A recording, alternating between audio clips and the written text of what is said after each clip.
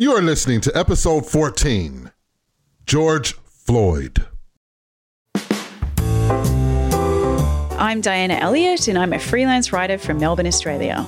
And I'm Donald Betts. I'm a former U.S. state senator from Kansas. We talk about hot topics relevant to Americans and Australians, what makes us different and what makes us similar. It's not the place, but a state of mind. Greenland.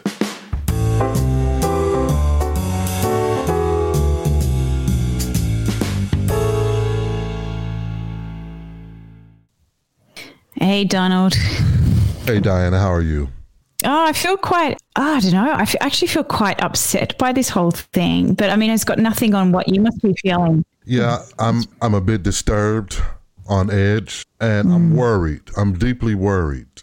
I know I mentioned before, and I think we kind of cut it out on a previous episode, and I talked about a revolution. And this is what I meant.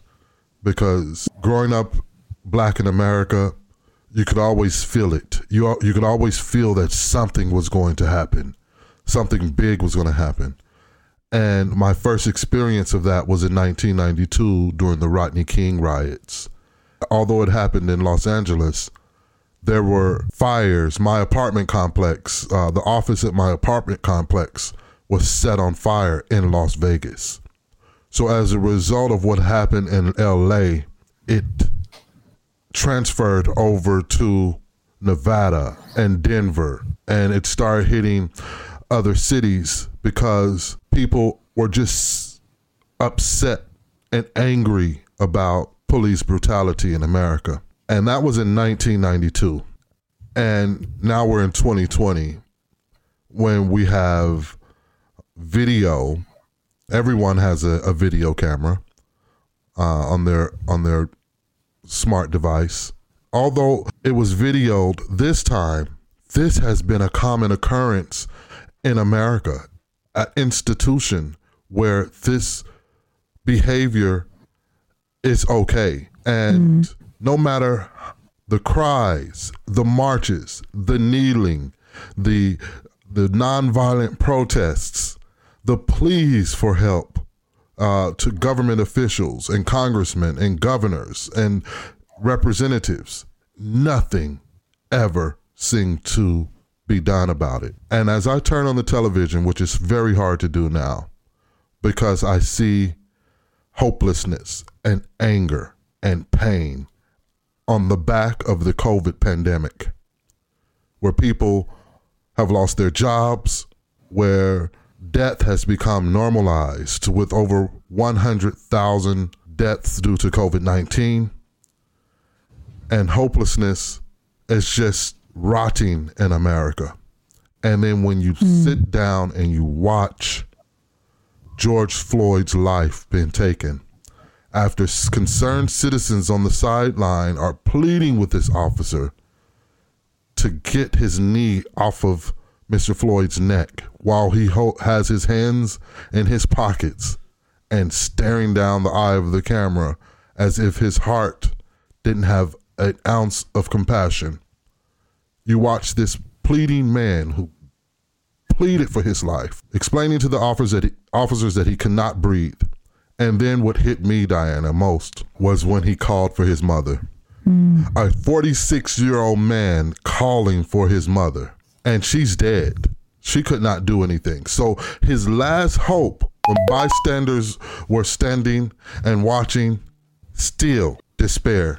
Oh, it was, I mean, it doesn't even warrant saying how disturbing that is. And as you say, what it just seems to be, the wheeling out of the usual sort of cycle of these things that, justice will be served. And what I couldn't believe was that the police, initially, the prosecutors were sort of like, oh, there's no cast answer here. He just, had some pre-existing problem that predisposed him to die. And then it was only through the agitation, that was my understanding, that they then saw fit to actually charge this officer, who's apparently had quite a rap sheet in misconduct cases before. But yeah, I was watching the irony was that you and I were supposed to have an episode dedicated to talking about Ahmaud Arbery.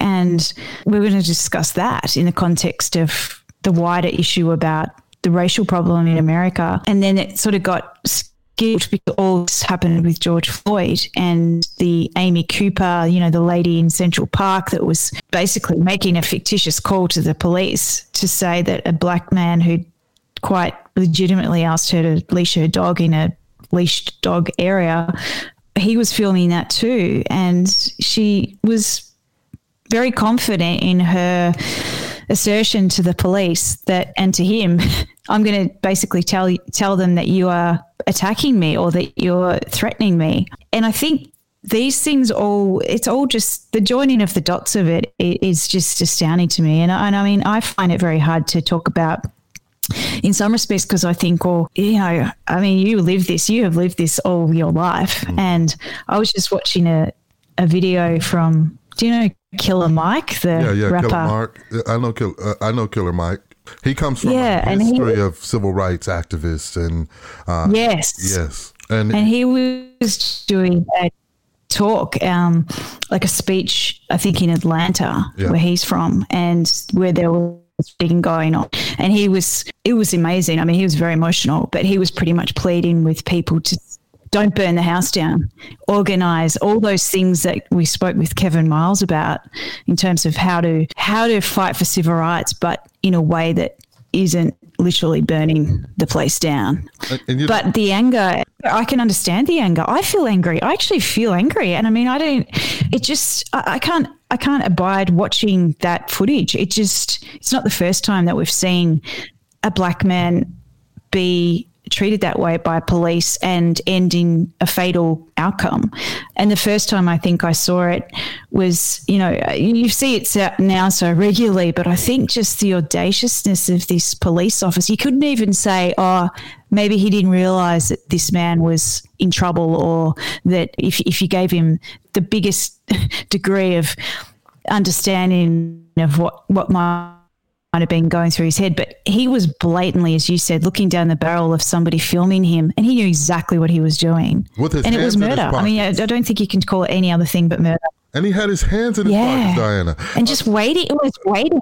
Just like waiting for him to die. It was like demonic. I mean, I could not believe it. Yeah, it was. And see, the thing, I understand Killer Mike. I understand where Killer Mike is coming from. But activists like Killer Mike and Kevin Miles, and they understand. Trust me, they do. But you're dealing with the grandchildren and great-grandchildren of the civil rights movement. And they have heard the stories of the peaceful sit-ins and letting people just pound on you and shoot you with water hoses and all of that. These kids are not their are not their grandparents. They do not care about life after what they've seen and what they continue to see on social media. The internet has made murder normal with video games and the movies. These kids feel indispensable. They feel like superheroes, but most of all, they are willing to die for theirs, but they have a mentality that they're going to take someone out along with them. So if governments don't act with expediency, we're really going to see innocent blood flow through the streets, which is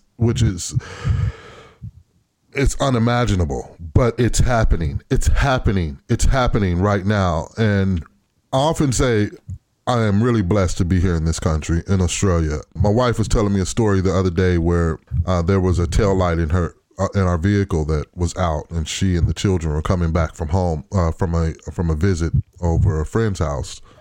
And the police officer pulled her over, and from a distance, he yelled, he said, "Ma'am, is it okay that I approach your vehicle? I don't want to alarm you. I want to make sure that you're okay. You have a tail light out in the back of your vehicle." And she told me he made her feel so comfortable. There was no fear.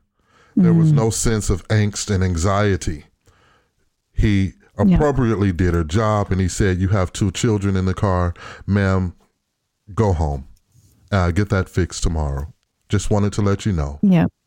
And that type of behavior from an officer can be honored.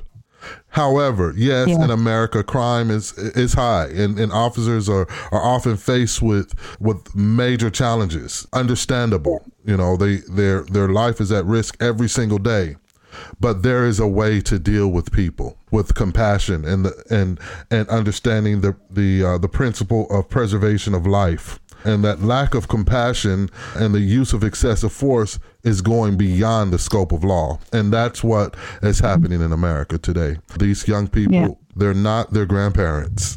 I assure you that. And I mean, I think it's right. It's sort of, I can sympathize with them because I feel as though they have been let down by the authorities. And how can you have any faith in the justice system when this is not just a one-off occurrence where, wow, oh, isn't that terrible? And that officer's just a bad egg. I mean, it's systemic, and it seems to be at all levels, this inequality that we've talked a lot about throughout our show. It's just sort of popped up in different ways. Voter suppression, like at every layer of society, there's sort of like the lid being popped on these people. And as you said at the start, when you've got a pandemic and you've got people with unemployment and they've got nothing to lose now. It's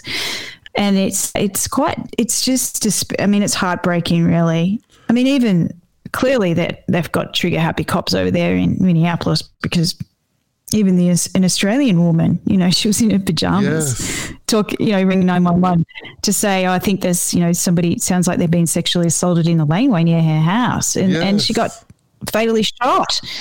Which, like, approaching in a cop car, can you not distinguish between an unarmed female and somebody who's presenting a threat? And so I do think it's a different scenario. In Minneapolis, she died, and he was charged. I mean, that officer was charged and convicted, and I hope that, I mean, this is even a more open and shut case than that one was. This is literally, but as you sort of wonder, okay, there's finally, if they charge those officers and they're convicted, then what? Then it's going to be the next one that happens, because there just seems to be this cultural problem. And in that case, just to go back to that case, there wasn't any video. It was just, It was just, there was a call. The officers. They did the research. There was no video. And this officer, they took no time. This is why it's two justice systems in America. This officer, I believe he was from a Somali background, and the lady that was shot down and murdered was a white Australian woman, and the justice was pretty swift. I mean, not only that, but the Australian government would not let up. Australia. One thing about Australia, it protects its citizens on land or abroad. Australia comes after theirs. Every life is important, and in this case, this officer, pretty swiftly, things kind of took its course. But in George Floyd's case, there was Diana. You saw the video. I mean, there was video. Yeah. And I can't believe that they denied it. Like, there's not enough evidence to suggest that he would. It's like, what? Like, what? How can that even be even conceivably something that would be said? And that's where I think the anger rises. It rises in me, and I'm sort of 30 million times removed geographically, but I think anyone can spot injustice, and injustice should rile all of us, even if it's not directly impacting us. I think the thing that I feel most is what can we do, Donald? What can we all do to sort of help? Well, I think from here, what we're doing now on Greenland, we're talking about it. And what is reassuring, I believe, when white America is starting to step out, and you see a lot of white Americans out there protesting, angry, furious, because they're tired of this. And they're saying, you know what, a lot of these friends, these African Americans, I consider my brothers, my fellow American citizens. The old ways are old. They're outdated. Enough is enough. Now you're killing my brothers and you're killing my sisters. It's time to stop this. And when you see white Americans standing up, that is reassuring. That's a first step to say, you know what, they're not having it, we're not having it, we're all in this together. You know, like COVID-19, this, and Don Lemon mentioned on CNN that America is suffering two pandemics. One, COVID-19, and the other being racism. And when you see your fellow brothers and sisters, your white American brothers and sisters standing up and not tolerating this, it gives you a sense of calm that potentially this just may be okay. You know, we may be able to get through this by implementing some policies and really pushing forth the agenda. But, you know, there were white Americans that were standing during the civil rights movement. And yet we did get a lot accomplished, but this is a little bit more serious when you're having over 300 African-American men attacked and murdered by the hands of police. And then as of recent, Breonna Taylor, who was shot and killed by Kentucky police in her Louisville home. They blindly fired into her house and killed Breonna Taylor later to find that they were in the wrong home and the suspect they had been searching for was already in custody. This woman was on her way to do some significant and amazing things in the health sector in America, and these police officers, in their no-knock policy, blazed through her door, firing multiple shots, and took this young lady's life. Shocking. Devastating. Black America has peacefully protested. We sat, and we were still persecuted. We kneeled. We were still persecuted, and we've attended the halls of Congress, yelling, screaming, saying that you have to do something with law enforcement. They are killing our men. They're killing our young men, and they still didn't listen. When no one listens, I mean, I have a 6-year-old. I mean, I can remember vividly when she was 2 and 3 and 4. But if she couldn't get my attention, she found a way to get my attention, and I'm sure you can relate. But, when those 2-year-olds and 3-year-olds are ignored, they will rain havoc. You know, if it's just not on the senses, it's on the ears at least. But these people have finally said enough is enough. Literally, no justice, no peace. And the president finally came out when he realized that the real estate and property was being damaged. Then he had something to say. And what was damning, rather than comforting the people and saying, you know what, calm down, I got this under control, I'm going to send in the FBI and my top officials. The trust, even from the top, is lacking because he could not say that. He didn't have any real compassion to calm the public, but instead he says, if you loot, we shoot.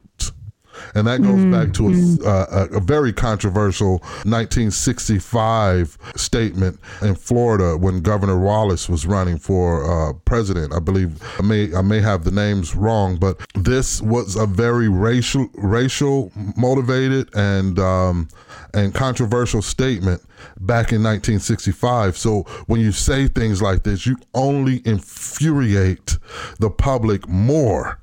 And you have a cacostocracy. I mentioned cacostocracy several times, but you literally have a cacostocracy on your hands in the United States right now. Give us the definition, Donald, of a cacostocracy, because I hadn't heard it before you mentioned it. Here, I'll pull it up for you, just so that I can get the right definition. But it has to do something with the citizens running amok in government.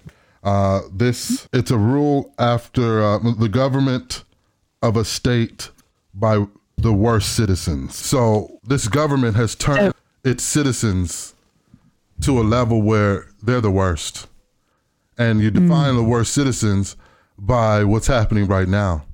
Riots, fires, buildings and businesses being destroyed. But also the inciting incident, which was gross inequality as evidenced and manifested in the most just fatal way. I mean, it's like the lynchings have morphed into this sort of thing. You know, it's just horrifying. So what do we, so we got to listen, we've got to all kind of join arms, and it's not just a case that African Americans can fight alone or should fight alone, because there are so many people now, I think, that have perhaps had their blinkers on before because they didn't see what we can now see with high definition vision of camera footage. And it's right before your eyes. And if you're going to deny that, or if that doesn't move you to do something, then you're part of the problem. Yeah, you're part of the problem, and you're probably missing some sort of chip in your system that it speaks to your humanity, I would say. I mean, like when you see Dylan Roof, I don't know if you remember Dylan Roof, in 2014, this young man went into a church in Charleston. He sat down amongst the parishioners. They smiled at him and, prayed. And then he pulls out his assault weapon and kills 9 black parishioners in the Charleston church. Instead of the police coming in, guns blazing, they detained him. And then on the way to take him to jail, they stopped by Burger King and fed him. So when you see these different levels of justice being applied, with your white counterpart and your black counterpart, you realize that maybe my life doesn't matter. When I reflect and I close my eyes, I can easily see myself on the ground with that man's knee in my neck. And I'm trying to figure out, how could I live?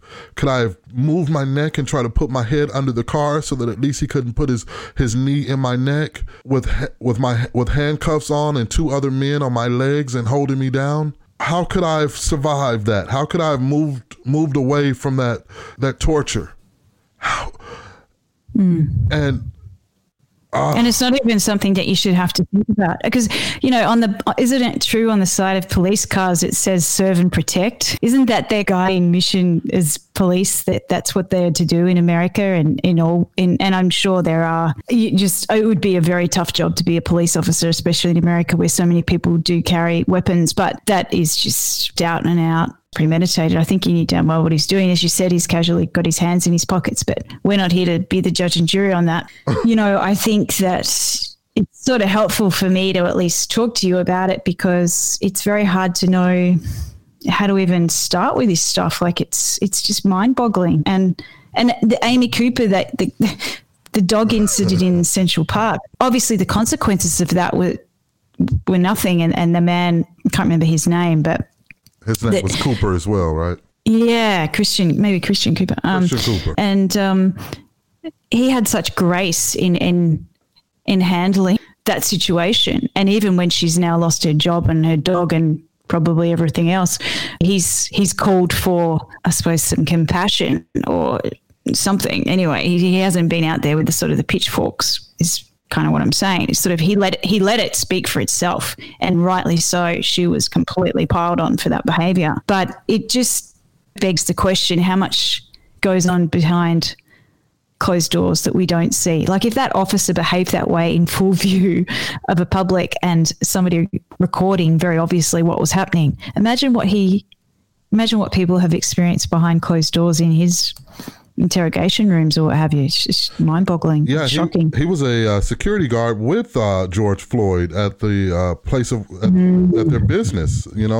So there are a lot of questions that come up with that. And then there was a female officer who walked into a man's apartment. She thought it was her apartment in Texas, and she pulled out her weapon and just started shooting him, another black man, and killed him. And the brother of that, during the trial, the brother of that victim forgave the woman in court.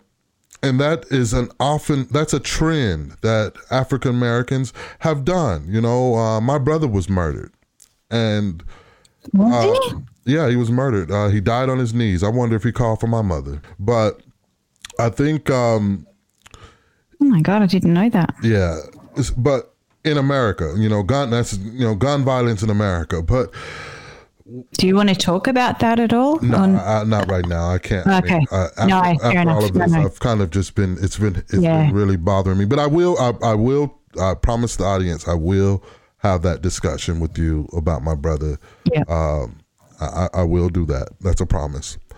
But in this case, we constantly forgive. We constantly open our arms and say, you know what? because African Americans, by and large, are Christians and have this forgiving heart to say, you know what? Yeah, you took my brother away. Yeah, you took my sister away. Yeah, you murdered such and such in cold blood. Yeah, you planted the evidence on this man who served 30 years and he came out and he forgave you. But it's those days, I believe, with George Floyd are over. Those days of just brushing it off as another life and forgiving are over. It's time for something change, and that justice includes officers having policies that restrict them from doing some of the things that they do.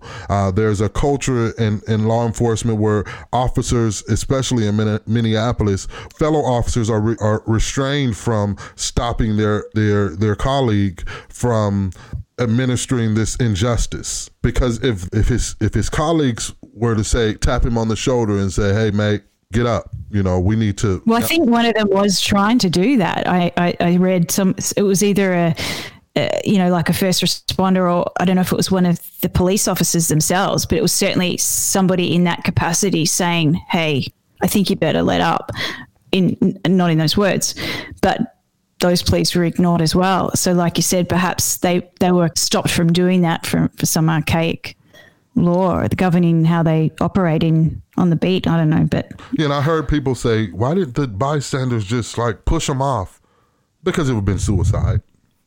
Yeah, I said that. Yeah, yeah, I was kind of like, God, put down the phone and just get the guy up on his feet, for God's sake. But you quite rightly said you'd end up with a bullet in your chest if you did that, especially if you happen to be a black person standing there. That's right. Wow. Yeah, it's shocking.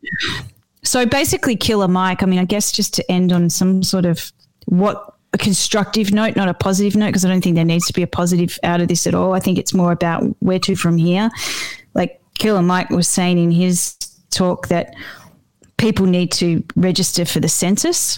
Yeah. And so that they can be more easily, I suppose, contacted by the NAACP. Or you're talking about... Yeah. Well, he was sort of saying, and I guess for the voting to go and beat up he meant it figuratively, but going and having that conversation, basically, a heated conversation with your representative member, politician, and make sure that there's changes to the prosecution. And I guess all that does require a level of sophistication in terms of, as you said, these young kids that have just given up on a peaceful movement. And they think that the older guys are all just showing too much deference and everything else. But somehow or other, those young ones need to be talked to. And maybe it is a Killer Mike, somebody who has respect and can talk, trying to guide what's next rather than, as he said, burn the place down. Well, it's easier said than done. I mean, Killer Mike he's okay. He's financially okay. He can, when he leaves, he's going to get in his car. He may have a security detail. He has businesses. Financially, economically, Killer Mike is cool. But, what about the folks on the ground that have nothing, Diana? I mean, like you said before, they are hopeless. They have nothing. At least they have their dignity and they can fight for their life or the life of their children coming up. This is their movement. And I think the Killer Mikes of the world and everyone else need to get down on the ground and not behind the mic and talk these things. They need to get out there amongst the people and see if they can organize and rally during the day, pull them together. We're meeting at 8 at such and such. Pizza on me. I don't know, but you can't just tell people from the mic and the comfort of your secured dwelling that this is what you need to do. No, you need to get out and actually get on the feet, beat the pavement, and community organize. Get these people before the sun goes down and get them in a facility and say, let's do something about this. Not only let's do something about this, but here is the plan. There are a lot of people that say, this is what you need to do. This is what you need to do. You're not connecting with them. They're on the street right now. They're not listening to your interview. They're not following Killer Mike and taking advice from Killer Mike. Killer Mike wasn't involved with watching this man die on the street. He wasn't out there protesting. Killer Mike is comfortably tapping into CNN and the media because he has a platform there. Like right here, we have a platform on Greenland. You know, I can easily say, okay, people from Australia, I can easily say, all right, come, let's not get angry, and let's reorganize and plan and plot. No, you can't do it that way. Get out, Mike, Killer Mike, get out there and actually get with these young people if you're bold enough to get out there and talk to them and come up with a plan. You know, don't tell them from the comfort of your secure dwelling. Get out there, get on the street, activist. Yeah. You know, show them a different way. Don't just preach from them from your pulpit. You know, great speeches, moving. But the folks out there that are setting the police precincts on fire, they're not tuning in to CNN's latest updates. No, it's good. It's good for you to give me that slap down on my praise for Killer Mike. I mean, you know what? Because I don't know the context of that. And you're right. Everything you said is completely right. And that's where I think it helps to have these discussions, because, you know, you don't know what you don't know. And I think you're completely right. It's all very well to sort of sit and pontificate about it. You know, I got a message from an Indigenous person in the Northern Territory after my interview on the ABC. And he really came after me, and he said, you can't give Australia all the praise that you're giving, because I said, Australia's doing something about it. They have a royal commission. They're looking into these black deaths in custody in Australia. And he was just really upset about that. And again, I'm speaking from a secure location, broadcasting over the air, and I can say things and be, misunderstood. Whereas if I was there on the ground, meeting with those people that are watching their loved ones and their neighbors die at the hands of police, I would have a better understanding. I would feel their pain a little bit more. But I don't have that reach and that capacity. I can only go based off of what I know and what I read. In this case, we can only go based off of what we watch, but we don't know the pain that these people are going through. And I revisit every morning. I wake up and I see George Floyd in my head every morning from Memorial Day to today. I revisit that. I wish I hadn't have watched that video. I'm a strong person mentally, and it hasn't done any mental illness and mental damage to me, but it plays on my mind, and I really did not need that in my spirit. I really did not. So I can only imagine what's happening there in America. I can feel the pain. I know it. I can. It's unbelievable. It's devastating. It's just it's our reality. That's what it is, Diana. It's the reality for African Americans and people of color. That's awful. And thank you for sharing your insights, Donald, because I know it's a very, I feel, as I said, I feel upset by it, and I feel like, God, I've got I'm human, and I think anyone that's human can look at that and feel affected by it. And, I don't know. I want to do what I can. I don't know what I can do, but you're doing it right now. And you know what? You have, we're connected. And we're the Greenland family. So yeah, that's right. Of course you have a connection to all of this. And the fact that you have voiced your dissatisfaction with it's moving. And people have asked, I wonder how the rest of the world is feeling about this. And you have told the rest of the world exactly how you feel about this. And that's important. So thank you, Diana. Thanks, Donald. Thank you.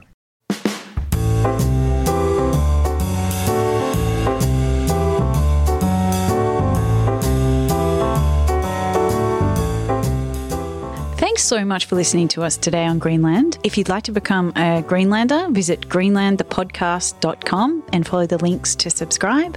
We'd also really appreciate it if you could leave us a review on your chosen podcast listening app. That really helps us to kind of percolate to the top and to also get a nice little bit of feedback from you guys. If you'd like to send us an email, you'll find links to contact us on our webpage as well. So thanks again for listening, and we'll see you next week.